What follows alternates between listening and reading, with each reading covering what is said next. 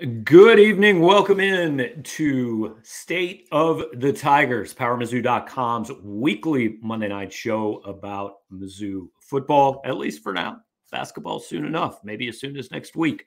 We are brought to you every week by James Carlton State Farm. CarltonInsurance.net is where you can find him online. And I was actually on the radio with James this morning. Look, he wants to sell you insurance. I'm not gonna downplay that part. He wants to be your insurance agent. As much as that, man, he wants to talk Missouri football.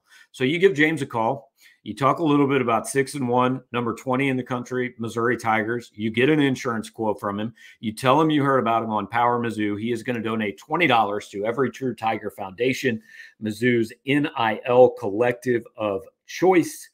And hey, you might just get an insurance agent. At the very worst, you get to talk to another Tiger fan about your favorite team. I am Gabe DeArmond, publisher of PowerMizzou.com. Now we're going to bring onto the screen Jarod Hamilton, who you last saw looking very dapper in a sport coat in the press box at Kroger, above Kroger Field. I don't know what Kentucky Stadium is called, but welcome back to Columbia, Jarod. And before we get into this, I just want to know, so Friday afternoon, you drive, I don't know, something like 7.5 hours, maybe to Lexington, Kentucky.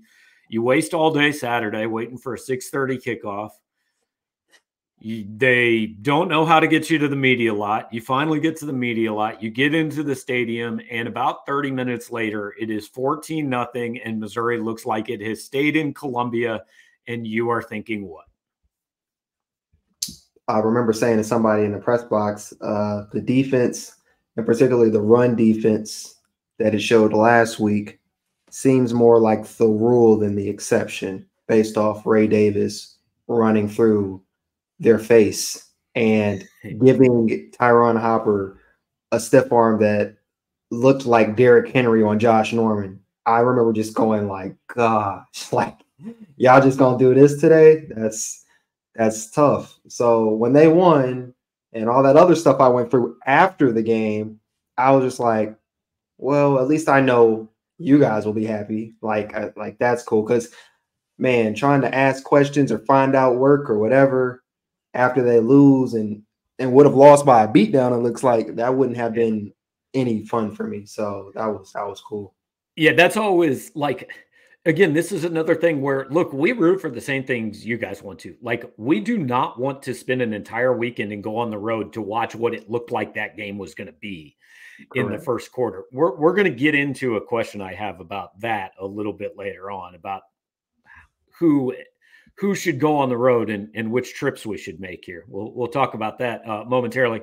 I have to address the most pressing question we have gotten in the comments so far. I want you guys, questions, comments, throw them up there. We'll get to that. Emu Nuke wants to know, is that a Cardinals hat? My friend, you just know me better than that.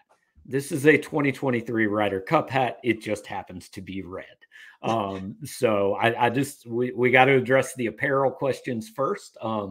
Also, wouldn't work to wear a Cardinals hat with my 2014 Major League Baseball postseason hoodie, which is what I'm wearing right now. But anyway, so I tweeted with 2 minutes left in the first quarter that it is literally impossible to be dominated for 13 minutes of football more than Missouri was dominated for the first 13 minutes of that game. I mean, Jarod, you correct me if I'm wrong. I don't remember a single play that I thought, well, that went well for Missouri. Like, not one play in the first 13 minutes. Quick 3-and-out, followed by terrible interception, followed by another pretty quick 3-and-out. So nothing. And defensively, it was just watching Ray Davis run down the field and then suddenly turning Devin Leary into Jaden Daniels for a couple plays. They've got to fix the contain. I will say that's something. But yeah, that was first 13, 14 minutes, or I guess the first quarter. It was just like, oof. Well, we know what team is going to bounce back from their loss looking much better. And then, like, what happened, man? I mean, I know Luke Bauer happened. Is it that simple? Luke Bauer just fixed everything? Well, You guys are going to get a lot of Uno references in my column tomorrow. But Missouri pulled out their reverse card. They said, all right, I got something for you. They pulled out the Luke Power touchdown pass to Marquise Johnson. You start to see the defense kind of settle in. And I think, honestly, from my point, you could tell Kentucky was – you can kind of tell a team is shook, even if a team has a double-digit lead. We've seen this with Kansas City when teams pull out fake punts and how that can turn, change the tide of a game because you think you got everything in hand.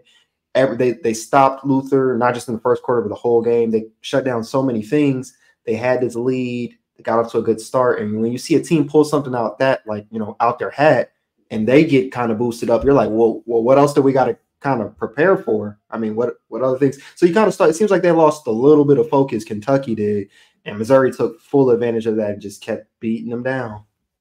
Well, and I think sometimes we forget that these games we're watching are being played by 18 to 22-year-old kids. Correct. And it's easy to come out, especially when you're at home, because we saw Missouri do this a week ago. It's easy to come out sky high and everything's going well. And you just think it's going to last forever. Mm-hmm. And then one thing happens. For Missouri against LSU, it was a Brady Cook interception. For Kentucky against Missouri, it was that fake punt. And one thing, I mean, there are a lot of blown 14-point leads in college football. It's not that big a lead. We think it's that big a lead, but the truth is you are one play away from making it a one-play game. And if you make that one play, not only does it get your team going, it will have the other team going, oh, hang on, man. I thought they were just going to quit, and now they didn't quit. What do we do? Absolutely. Something about plays like fake punt, onside kick, just in a way, I know they were technically, they're still their possession, but it feels like they're stealing a possession away from you when they do that, especially on the fourth down, let alone the points that come with it. I mean, because they didn't have to have a touchdown, obviously, to convert the fourth down. So the fact that they were able to get points out of it, again, to your point, is just kind of feel like, thought they were going to lay down after we came out with our draw 4 cards. So let me ask you this, and we'll move forward a little bit. I don't remember what the distance was on fourth down. They were at the 39-yard line, though. It was 4th and something from the Kentucky 39. When Luke Bauer trotted out on the field, when the punt team came out, my first thought was, Eli, are you really out here punting from the 39-yard line down 14-0? I'm curious what your thought was when the punt team took the field. I can't remember. I can't remember. I'm trying to look up the down and distance as well. My first thought was just like, man, if they don't get going soon, they think it's going to be a big problem, especially when a running team has the lead like how they have it. I was thinking, well, play action is really going to start kicking up real soon. They can do pretty much anything they want it to do. And I was thinking, I mean, somebody has to wake up. I don't know. I feel like we've seen a lot of games over the last, year and a half since I've been here where one side of the ball wakes up, the other side of the ball doesn't wake up. We've seen that, but having both sides of the ball not wake up, I was just like, you guys are playing with fire. But they obviously they kind of knew, and they had it turned around. I mean, they led at halftime in that game. Real quick break from the game. The important question: Mitchell wants to know if you drove straight home or if you actually used the hotel room.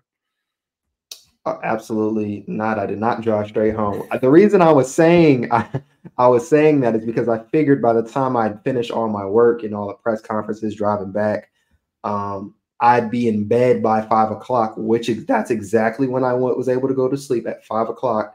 So I was saying I might as well drive. Of course, I was not going to do that. I was just saying that Realist George had me absolutely weak with calling Power Kansas. calling it Power Kansas and stay down. What is it? What is it?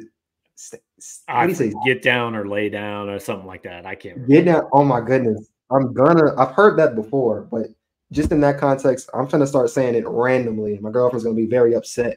She don't know what I'm talking about. I didn't know what he was talking about, honestly, but we're good. I don't know. It's real aggressive, but I did have to defend myself. I was accused on the live show of not paying for a hotel room and making Jarod drive straight back from Lexington, Kentucky at 4 a.m. and that did not No, happen.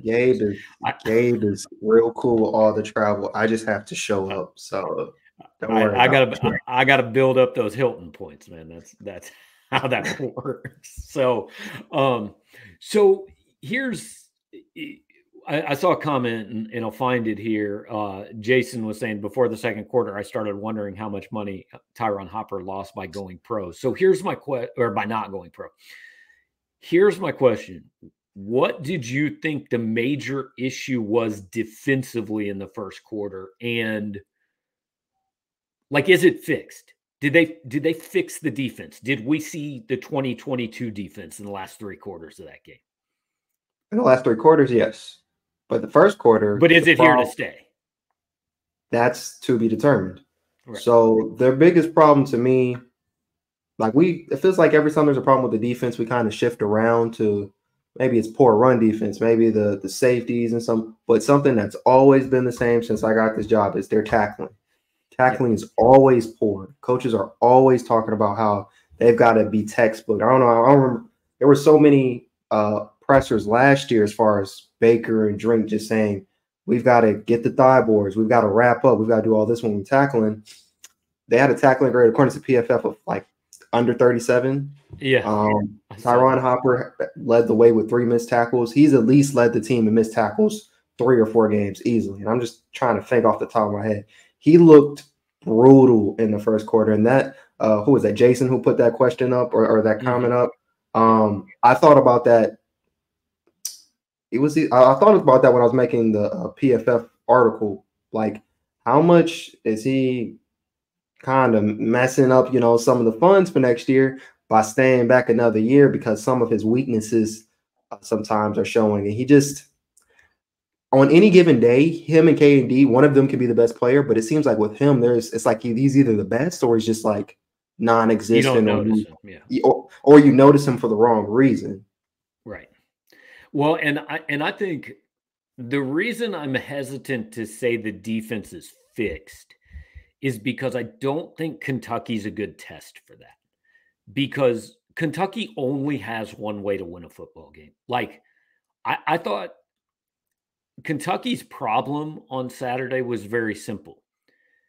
Devin Leary was not very accurate and did not play quarterback very well. When he was accurate, his receivers helped him out by largely dropping the ball and not making a single play for him. Like, they had no pass. They were no threat in half the game. So once you figured out how to tackle Ray Davis, they were done. They don't have another way to win.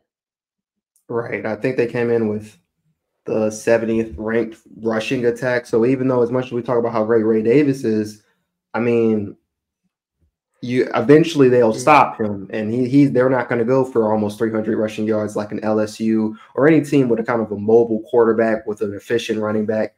You're not going to see that. So you got that. Or wide receivers aren't that great. Bad. They were just bad. Yeah, no one had more than 3 receptions or more than 32 receiving yards. So to kind of be shut out like that is kind of crazy. But yeah, once they figured out the Ray Davis part, it was all about fixing themselves, really, and it took care of itself the rest of the way. And look, defensively, I think we do need to give credit where it's due. I thought the second biggest play of that game was defensive. I thought, because fake punt is number one, it turned the thing around. But I thought the second biggest play of that game was Kentucky's first snap of the third quarter, where Joseph Charleston punches the ball out. I think it was Drayden Norwood recovered it. I mean, a fumble on the first play out of half is it's just devastating, man. I remember I was writing my quick thoughts, and I just couldn't understand why they received first. Couldn't really grasp my head around it because obviously we talk about the swing gate. Yeah, we talk about the swing gate so much. Drink is talking about the swing gate so much. So that was mind-boggling. But if you can kind of get something like that, not saying he predicted that, but if you can get turnover on the first play of still another possession, I mean that's big time. Yeah, because I mean, basically, Missouri got the ball to start both halves in that game. I mean, more or less, and that's a huge advantage. I want to hit this one because we can probably talk for a little bit about this. Skylar's asking how much fun it is to cover a good football team for a change, and I just want you to take that first because, like, last year you did not cover a good football team. They weren't awful, but they weren't good. Like this year's better, man. It just better. Well, this is only year two covering college football for me, so I'm really just happy to be here. So I don't really rain too much on it, whether it's good or bad. I don't got that cachet you got yet, Gabe, but it's definitely different. It's kind of, I was talking to my dad earlier, trying to work out plans to go visit him. And I've been telling him all year, though, it depends on if they get to a bowl game or not. I told him today, well, they're definitely going to go to a bowl game. At this point, You might have to push that off till the first week in January. Yeah, that's exactly what I told him. I said, at this point, they continue how they're playing. I may see you a little bit earlier in December because they may be New Year's Six territory. So, I mean, that's definitely a cool aspect. And obviously more people are reading stuff. We're getting to talk to more people, do more appearances, and it's cool because I do all this work all week, so it's good for more people to want to know about the team and what we're kind of what we're doing here covering the team. Right. Like, you know what I noticed during good seasons, people tend to think that our writing is a lot better during good seasons. Mm-hmm. It's probably not. It's probably pretty similar. It's just that they like what it says and they're reading it more. I mean, I was joking earlier today. Like, I've had seasons where people are like, "Yo, what? Why are you still writing about them, man? Like, we haven't read about that in 4 weeks. What are you doing over there?" I had people tell me during the Kim Anderson years, like, "Don't go to the games. We're not going to read it. It's fine. You don't have to Oh write my about it goodness. anymore." Yeah, the rose-colored glasses come in when things are going Yeah. well. Yeah, but so let's hit on that for a minute. Let's hit on the future because I'm going to say this 100 times this week, guys. We can talk about whatever the hell we want. It does not impact the game against South Carolina. Like, we can talk about the 2029 football season. We can look ahead as far as we want. We don't play. We don't call a play. We don't coach. What we talk about doesn't matter. So I wrote a little bit on Saturday night about how I think what that game did is change the ceiling for this season. I mean, so we've said all season long, like, I think after LSU, we both kind of came off 7-5 and said we expect 8-4. That change after Saturday? Yes. And here's the thing about the games, because we obviously give our predictions on the season, and then we'll say even before that game, if they win this game, such and such, this may change that. But after you see the context, was actually watching the game and stuff, it's different because they were down 14 and won by 17 in a game, which basically they was only playing 45 minutes while Kentucky was playing 60. Or I guess Kentucky only showed Kentucky up was actually playing about 15. Yeah. They quit after a minute. But when you see the context surrounding it, instead of them just winning the way they won without Luther Burden, I think is one of the things that impresses me the most. I'm kind of at 9-3.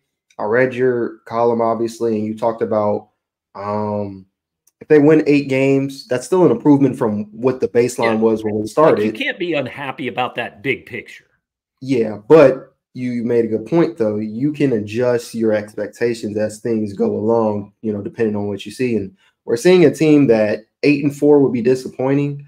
They've got, to me, at least 3 more wins on the schedule that I feel like are certain. And Tennessee is looking like it's a toss-up. I haven't done enough research on Tennessee to know, so I'm not going to speak too much on it. But that doesn't look like a sure, Tennessee is going to light them up because what they've done in the past anymore. It's looking like, well, we're going to wait and see how these teams do over the next few weeks. Yeah, I mean, I think the expectation now is to win 9. And I don't think 10's off the table. I don't think 11's off the table, if you want to be honest. I mean, I'm not picking them to beat Georgia, but I think they've got as good a chance as anybody in the East to beat Georgia. But bottom line, 9-3, and you're talking about Gator Bowl, maybe Outback Bowl, something on that level. If you get to 10-2, though, you're talking about being in that New Year's Six. You're talking about Peach Bowl, that kind of Cotton Bowl. that kind of thing. I think what hurts Missouri a little bit this year, and we will talk about this plenty as we get more toward bowl selection and all that. I think what hurts Missouri is there is no way that two SEC teams are making the playoff this year, right? So, like in the past, that New Year's Six, like if you finished fourth or even fifth in the SEC, you had a shot at those New Year's Six bowls. You're not going to get that this year. There's only going to be one SEC team in the playoff. So, if it's not you, you got to probably finish. You know, Missouri's already lost a tiebreaker to LSU. Like they need some help with Bama losing or something to get into that New Year's Six conversation if they don't win the division. Yeah, it's kind of. No, I get. Actually, I get what you're saying. Yeah, it'd probably be hard for two SEC teams. I don't see any way two SEC teams can get in the playoff. Yeah, especially when you got teams like Washington, Oregon. That's the problem. There's a lot of good teams in other leagues this year. And then Ohio State or Michigan. You got 3 in the Big Ten. You're going to have an ACC champ. You're going to have a Big 12 champ and maybe a runner-up that's, 12-1, 11-2. Right. So yeah, that'd be pretty hard. Yeah. Yeah, it gets tough. But yeah, I think 9 wins now is where you set your sights and hope for more. And Nathan's asking me, out of the teams I've covered, how does this season compare in terms of excitement and ceiling? So you're really talking about, I mean, the 2 teams I've covered that obviously kind of stand out above the rest are 07 and 13. 2007, like they knew they were going to be good. Everybody kind of thought they were going to be good. I've looked back at this before. I picked them 9-3 and picked them, I think, to win the Big 12 North at 9-3. They obviously ended up 11-1, so they were better than I thought, but they knew they were going to be good. 2013, there's a lot more questions. Year 1 in the SEC had been really bad. But as that season started to build, that was like, oh, hang on, they got something going here. And then they started chasing, potential national championship appearance and stuff like that. So that was a lot of fun. This is probably a little closer to 2014 or 2010, which were good teams. But in 2010, they beat Oklahoma to go, I think, 7-0 or 6-0. Then they lost 2 in a row. So they finished 10-2. It was a good team, but not a great team. And then 2014, they lost to Indiana early in the year, and everybody kind of wrote them off. They ended up winning the SEC East. But that Indiana loss had hurt them so bad that, like, it was still unlikely. It was possible, but pretty unlikely if they had upset Alabama in the SEC title game that they were making, the BCS or the playoff, whatever it was at that point. But you also kind of knew going into that game against Alabama, there wasn't much of a chance. Missouri was probably upsetting them. So, like, that was a good season and they won the division, but it wasn't on the level of the other 2. Right now, I'd put this right about there, but I'd say excitement level, it's closer to like 13 or 07 just because it's been so damn long. I mean, it's been 9 years since Missouri fans have had something like this to get excited about. And the truth of the matter is that in most years, they've killed that by the end of September. I mean, this was the first year. I think this was the first year since 2014 they had started 4-0. So you're talking about before the conference season has even really started most years.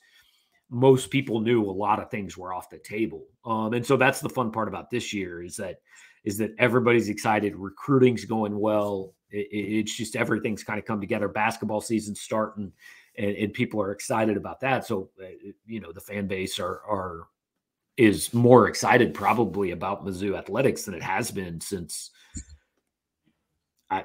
it's been a long time, guys, probably 2013, honestly, since then. And I always appreciate guys like Jeff reminding you to like the show and subscribe and do those things because I'm real bad at reminding you guys about those things. So there was a question, Jarod, somewhere, and you mentioned it a little bit, Missouri winning without Luther Burden. Somebody had asked what Kentucky did to take him away. I mean, Jeff was asking, I think they pretty clearly went into that game saying 2 things.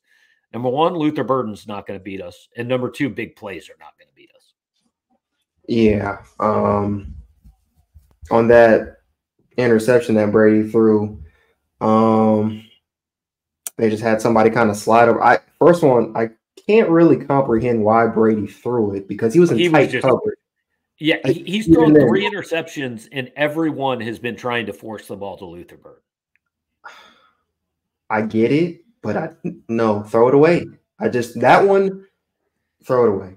He was in pretty tight one-on-one coverage, so I was thinking throw it away before the guy even kind of swooped in and got the interception. Throw it away. Yeah, they just what you said. They were saying, he's not going to beat us. We're going to force you to do other things. It was really kind of testing Brady's thinking because he's been doing so well with the deep ball. They obviously know about Marquise Johnson, and they found out on the punt. So actually a clever thing by Eric Lincoln and Drink to know maybe that's something Kentucky will do, try to limit the big plays. You find a way to get a big play somewhere else they're not expecting. But, no big plays. And Brady, are you going to be okay, with swing passes to Cody Schrader and throwing it underneath and having Theo be your main guy? And he was pretty much after the first quarter, he kind of got another pass out of his system that looked like it should have been an interception. But from then on, I think he completed 18 of his last 23 and kind of settled in to just taking what they gave. And he was able to use his legs a little bit more as well. Yeah, and I want to be clear before I say this, that in no way am I comparing these two quarterbacks as players. But Jarod and I are both Chiefs fans, and we remember, what was it, Jarod, 2021, when the NFL acted like they had just discovered 2 deep safety shell defense was this thing, right? Like nobody had ever played it before. And it's what everybody did against the Chiefs because it's what Tampa did in the Super Bowl. Mm-hmm. And basically the bet was, we think you'll either get impatient and try to throw a pass you can't throw against this defense, or we just don't think you're going to be good enough to execute 5 yards at a time and go down the field. Well, that's what Missouri did on Saturday. They said, fine, you want us to just throw swing passes and throw to the flats and hit Theo Weiss on a turnaround 6 yards at a time? That's what they'll do. And they did it to the tune of 38 points. And I think showing that you're able to do that is a huge thing for this team, right? Like, yes, you want to be able to hit a 60-yard play sometimes, but sometimes you're not going to do it. And so to be able to show that you can go 60 yards, even if it takes 8 or 9 plays, is a big deal.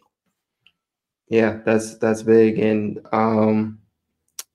it's Drink said they didn't play well offensively, and they didn't. The run game struggled for most of the game. Obviously, the passing game couldn't get too much going deep. But again, being able to beat a team, by 1,000 paper cuts or whatever it is, that's something you actually need to be able to do if you're a quality, bowl, one of those upper echelon teams. You got to be able to win in multiple ways. You got to be able to win when things aren't going as planned, because if they thought they were going to be able to gash teams over the top all year, like they did the first 5 they did it to LSU too. So how they did the first 6 games, someone eventually is going to be like, all right, well, let's see what you do now. Because like Drink said a couple weeks ago, it's chess, not checkers. So he's not the only one playing chess, though. There's other, great, defensive teams in this league. So that was important for them to kind of figure out what can they do, basically without their queen on the board, which is Luther Burden, and kind of use the other pieces to make something shake and win. Well, Kentucky tried to turn Luther Burden into the queen when, in the words of Tom Hart, it hit him in the bag of chips, So, but no, look, like Luther will come back. He'll be fine. He'll have big days. I thought it was a huge day for Theo Weiss. I thought that was the day. I was shocked at the end of that game that Theo only had 6 catches for 58 yards because it felt more. It felt like more. He had 19 for 378 and 4 touchdowns last year in his final year at Oklahoma. I think it was like 113, 123 of those came in the final game of the year. So, he's already kind of doubled that. I think he's at 34 for 392 and 5. We're only 7 games in. So to have a number 2 like that, he's doing exactly what they were hoping he'd do when they got him in. So big props to Theo. Mookie Cooper only had 2 catches, but they were big catches, and he did something with the ball on both of them after he caught it. I thought his contribution was big. Mhm. Brett Norfleet, all 4 of his targets for 40 yards. Huge. It just adds a different dimension. I mean, 4 drops last week. That's crazy. You can't have 4 drops from anybody, let alone one player. We talked about it for a year and a half about not having a tight end, and kind of just at times it feels like they're playing 10 on 11.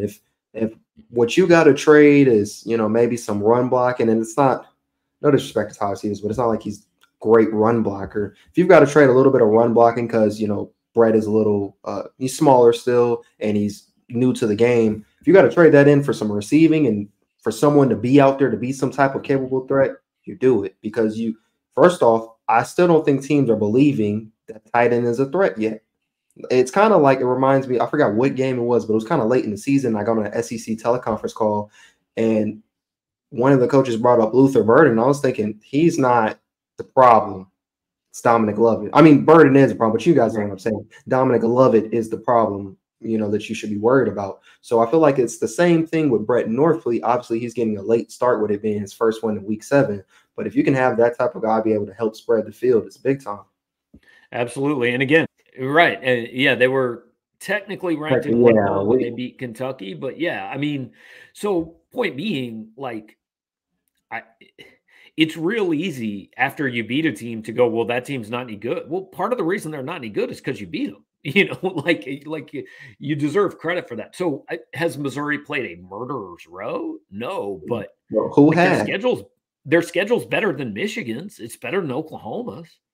Yeah, I don't, and obviously I'm not looking at the whole FBS, but I don't know who's really played the group off the top of my head. And I'm just thinking, like, dang, gauntlet after gauntlet after gauntlet, really. So, I mean, you play who's on the schedule, though, because, well, I find this interesting every year. People discount games and say, well, you didn't play no one, blah, blah, blah. But it counts all of a sudden when you lose those games, or when those games are closer than it needs to be. Then all of a sudden, how could you be this close to MTSU and all that stuff? So the games do count. You do got to win the game. Yeah. Cam's asking, what bowl do we need to make to avoid massive opt-outs? Like, I think that's an interesting question for this reason, because, like, Eli talked last year a lot about wanting a game that got the kids home for Christmas and all that. And that's their prerogative. That's fine. A lot of guys still didn't play. I think when you start to get into the territory Missouri might get into with, Gator Bowl, Outback Bowl, things like that, like, I'll be interested to see if a lot more guys play in that game than played in the Gasparilla Bowl or the Armed Forces Bowl. Right, especially when you're trending towards 9-3, 10-2, and you got to keep in mind, like, obviously Missouri being 9-3 and 10-2 versus Alabama, or one of those schools being 9-3 or 10-2. It's a much bigger deal, even if they're not in the New Year's Six Bowl or whatever. I actually have the bowl games pulled up for the SEC, and all of what they can do. Got the Liberty Bowl, ReliaQuest Bowl, Vegas Bowl, Texas Bowl, Gator Bowl, and Music City Bowl. And then obviously if they make playoff, there's Orange Bowl and Citrus Bowl as options. Yeah, it's Citrus Bowl, not Outback Bowl, that I keep thinking of. Yeah. Which of those bowls? And I feel like we've got a thought, but which of those bowls are you saying, all right, I think I'll hop on the plane for it? I mean, look, I'll cover the Vegas Bowl. I'm of course. Of course. Is there any other of those bowls that's not a playoff bowl that maybe you're thinking? If they're facing the right opponent, I get also keep that in mind. Like, if they're facing another good quality team, is there one that you may go? Yeah, it depends on the matchup, I think, and where Missouri's at when the game's played, all that. I'll consider. So I was saying we were going to touch on travel earlier. So here's my dilemma. I want the subscribers or the viewers' feedback on this too. So before the season, I request all the credentials for the games, and road games. I get a credential for Jarod. He's covered. He get into the game. I haven't covered road games for a few years now, mostly, so I don't request one for myself. Well, I woke up Sunday morning and said, I don't know, that Georgia game's looking pretty big. I better put in a request in case I end up needing to go to that game, right? So if Missouri beats South Carolina, they're going to be 7-1. They're going to have a week off. That game is going to be for the inside track to the division. So part of me goes, I've got to be there in case they win that game, right? And part of me also knows if I buy another plane ticket and we staff that game with 2 people, I'm going to go down there. And because we have done that, Missouri is going to get blown out by Georgia. Wait a minute. So here's I'm not saying that me going changes the results of the game. I'm saying if I stay home, they will win. And I know I'll go, how could you not be at that game? So we have even more coverage. But if I go, then they get blown out. It's going to be like, well, why did we do this, man? Ain't nobody reading anyway. Nah, I think, well, here's the thing. People don't, it's similar to the LSU game. They don't get blown out. People are going to read regardless. I mean, y'all should be reading tapped in anyway if y'all do or die like y'all say. But I feel like people are going to be tapped in if the game's competitive and stuff. And I just think it's going to be that much bigger because they have a bye week the week before. They can kind of rest up. You know, maybe the game plans, they start adding in some trickery or whatever, like we seen this week. I don't know, Gabe. I think Gabe should. So you're saying that 7-1, I gotta go. 7-1, I think so. I mean, I'll tell you right now, they lose to South Carolina, I'm staying home. That's out of it. That's not even a conversation. You know, but if they beat South Carolina, that's where it gets gray area. I think they're going to beat South Carolina.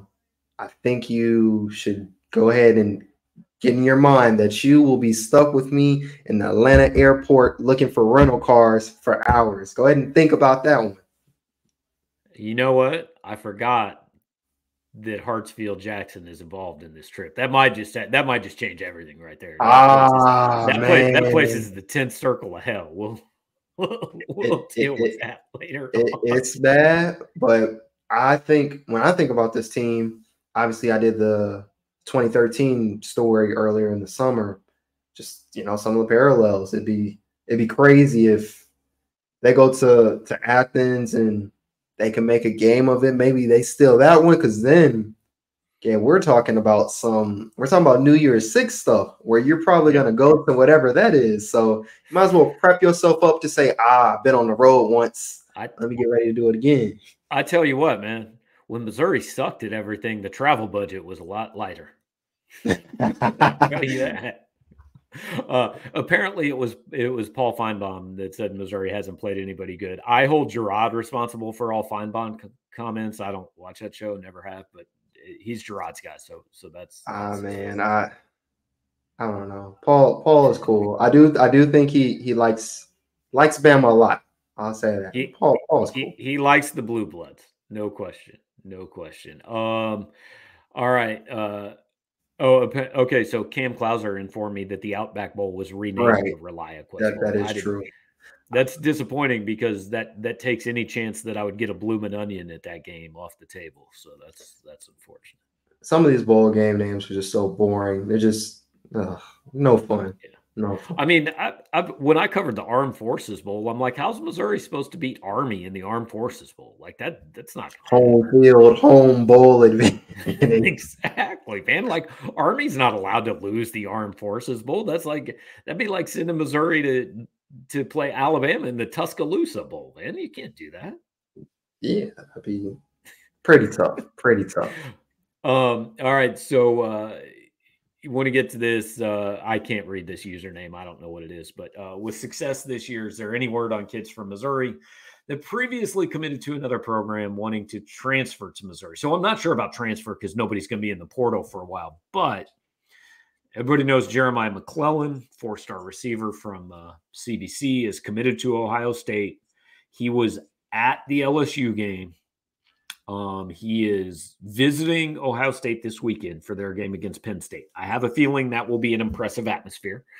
So it's possible he comes out there and goes, no, I'm sold, man. I'm going to Ohio State. But the winds have shifted toward Missouri on SLU 5-star Ryan Wingo. The expectation is now that probably happens sometime in the next month. And if that happens, I've had people tell me that helps Missouri's case a lot with Jeremiah McClellan. So he's the one to watch. I mean, there are some other guys. There's a running back, Aeneas Williams, committed, I believe, to Notre Dame. There is offensive lineman Sprague. I can't remember his first name right now for some reason, but Andrew Sprague, yes, committed to Michigan. So there are other guys that Missouri could take a shot at. Now it's, Michigan, Notre Dame, Ohio State. You're not exactly picking kids off from, South Dakota Technical School, but the Missouri can take their shot with NIL laws and things like that. So I'm interested. We get media day tomorrow. We've kind of figured out a pattern with Eli Drinkwitz. When you think he's going to be pretty happy and upbeat, he tends not to be. And when you think he might be down a little bit, he tends to be the best. I am expecting super boring Eli Drinkwitz tomorrow that says absolutely nothing and kind of points out all his team's flaws. Yeah, be serious and say how they got to take South Carolina seriously. He'll tell us they're a good team.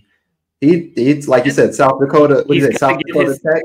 Yeah, that's what you said. He'd call them like they're in the community college. They're one of the best teams in the nation. He'll find a way to to plug the other team up. I feel like he'll do the same tomorrow.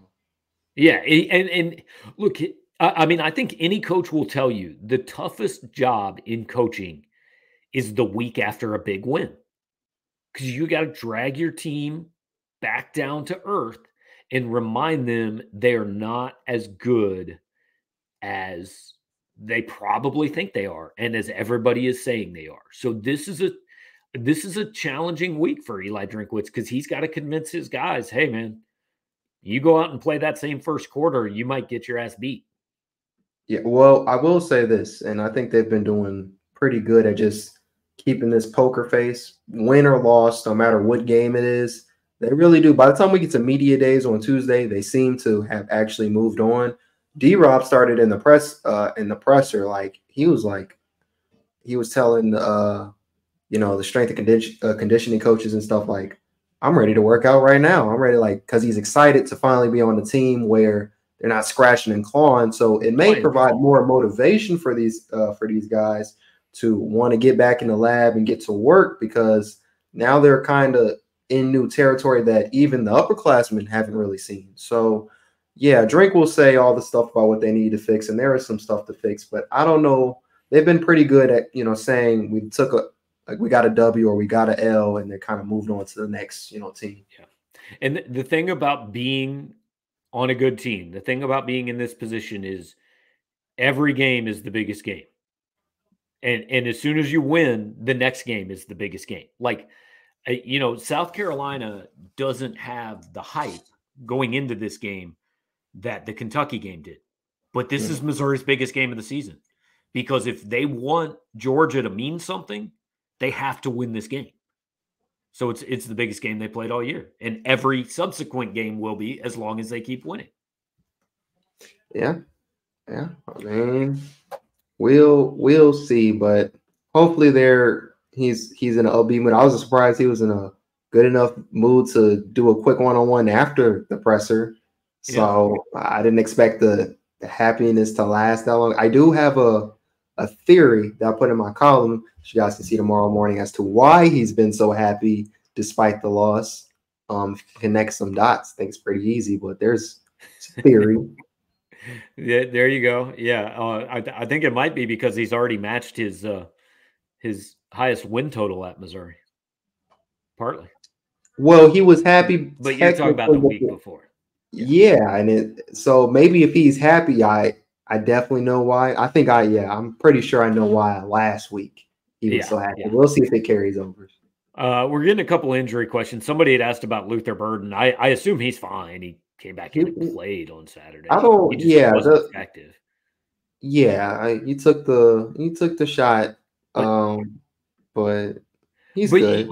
You remember at the beginning of the year, Jarod, when we were talking about Luther can be good for this team without putting up eye-popping numbers, just because he draws so much attention. Like that little 2 or 3 yard run that Brady Cook had, it all happened because they faked a pitch to Luther Burden, and the entire defense went with Luther, and Brady had one guy to beat to the corner.